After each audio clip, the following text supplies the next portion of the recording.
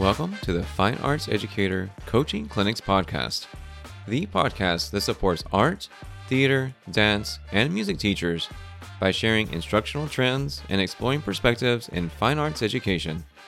I am your host, Eric Sanford. Visit our website, faecc.org, to find resources and links to this podcast. While you're there, follow our socials and let us know your thoughts on the episode. Today we'll explore fine art teacher job opportunities. I know this time of year we see a lot of transition. We may be considering moving to a different campus, a different school district, or even a different profession. So how do you market yourself as a lead contender for open positions? Let's look at a few ways you can stand out from the rest. First, I want to say just one bit of advice. Take it or leave it as you will. The grass isn't always greener on the other side. It's greener where you water it. Consider your year or your time with your current position and ask yourself, why are you wanting a change? It's not bad to want change at all. Sometimes we subscribe to the idea that somewhere else has better pay, better conditions, or different parents, and all those reasons are legitimate. My word of caution comes not for why you're looking, but merely as a thought. If switching campuses or schools, it may be more of an internal change than an external change that you're looking for. I will say that flowers do not always grow in every environment. Find the best environment for you so that you can flourish. The first topic we'll discuss is a list of items you can do on your own. They're all research-based, which a web search usually offers most answers. First, research the fine arts program you want to join. Get an idea of their expectations and their history. Competition results can let you know if the current teacher has been there many years or if the position changes frequently. You can also find news articles, YouTube videos, social media, and campus websites to get a sense of the program. Research the campus and the district. How are fine arts supported? Are there any sports teams that frequently compete at the state level? What does the community look like? Is it growing? Is it stable? Or is it shrinking? What's nearby? Are there other options for schools in the area? These are important because it will affect your class size and program feasibility down the road. Are there other fine arts faculty on campus in the same discipline? Would you be joining an established team? What other fine arts are offered at the campus? Searching online can give a first impression of the school and the culture there. So you research the school, and it's time to get that resume updated. So what do you write in a modern resume? My number one recommendation, search online for a resume template. There's no sense in reinventing the wheel. Find something you are comfortable with. It's simple and displays your personality in a professional manner. Too much and it's difficult to read. Too little and it looks bleak. Once you start crafting the resume, have some friends or family look it over for suggestions. The basics include identification of who you are, certifications, your educational background, and your experience. In any instance, apply for the job you want, not always the job you have. Even if it's just wanting to be around different community or school atmosphere, name what you're looking for in your resume. For example, I am looking for a position in a well-supported teaching community that encourages professional growth. That's miles of difference from I'm looking for a change. Also be intent with your experience.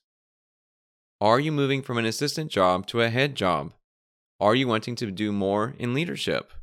Your current experiences can let interviewers know more about your intent.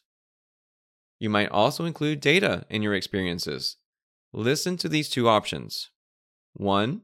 Some of my students competed and won an art competition. Or 2. From 2015 to 2020, 25 students advanced to state visual art competitions. The second example is more defined, showing the length of time that you actively supported students for a competition, what the competition was, and the level of student success. It also creates a talking point for your interviewer to learn more about that process. So you got your resume on point, you had several people offer feedback for it, and it's ready to be at the top of the applicant list.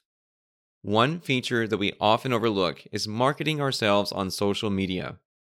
When I first started teaching, Facebook was new, YouTube was new, and the internet was a much smaller universe than its current form. Networking was mainly done face-to-face. Now, there are so many options to promote yourself, as well as hinder your progress through social media. And even if your profile are set to private, there's always something that leaks through from someone else. So be careful what you put out there. One way to highlight yourself in a positive way is to use networking social media like LinkedIn. I was actually recruited as a teacher by posting my work experience on LinkedIn. One of the district recruiters found my info, encouraged me to apply for a teaching job, all because I added my teaching experience to an otherwise blank profile. I won't lie and say you will get the job based on your networking, but one thing I know from my experience, who you know can help get your foot in the door, even for just an interview. It's what you know that gets you that job and keeps it. My next bit of advice is apply everywhere. Even if you are unsure about the campus, applying for everything you can could provide interview experience or a job offer that you hadn't considered before. The worst that can happen is they say no, and you're no worse off than before. The best that could happen, you could receive multiple job offers and you get to choose from your options. Look at interviews as a growth experience. Learn more about the campus, district, and what you want. You will be asked great questions and, well, not so great questions. Remember that you are interviewing them as much as they are interviewing you. It should be a conversation, an exchange of ideas. Learn all you can about the school, the people there, and how you might fit within that community. You might learn that you definitely don't want to work there, that the grass looks greener, but it's not. Or that it could be greener for someone else, just not you. Or even better, it's your dream job hiding in some unknown place. So what questions do you ask to determine if it's a good fit for you? Well, try these. How does the campus or district financially support the fine art programs? Would your program get a budget? And who manages that budget? Does the district have a department or staff to help with fundraisers and grants? What does the teaching schedule look like? It's great to teach our own fine art content, but what if they throw in something different? The last teacher may have also taught reading or acted as an in-class support. What does the teaching space look like? Do you push into other classrooms with a cart? Or do you have a dedicated space? Is there storage? Or even an office?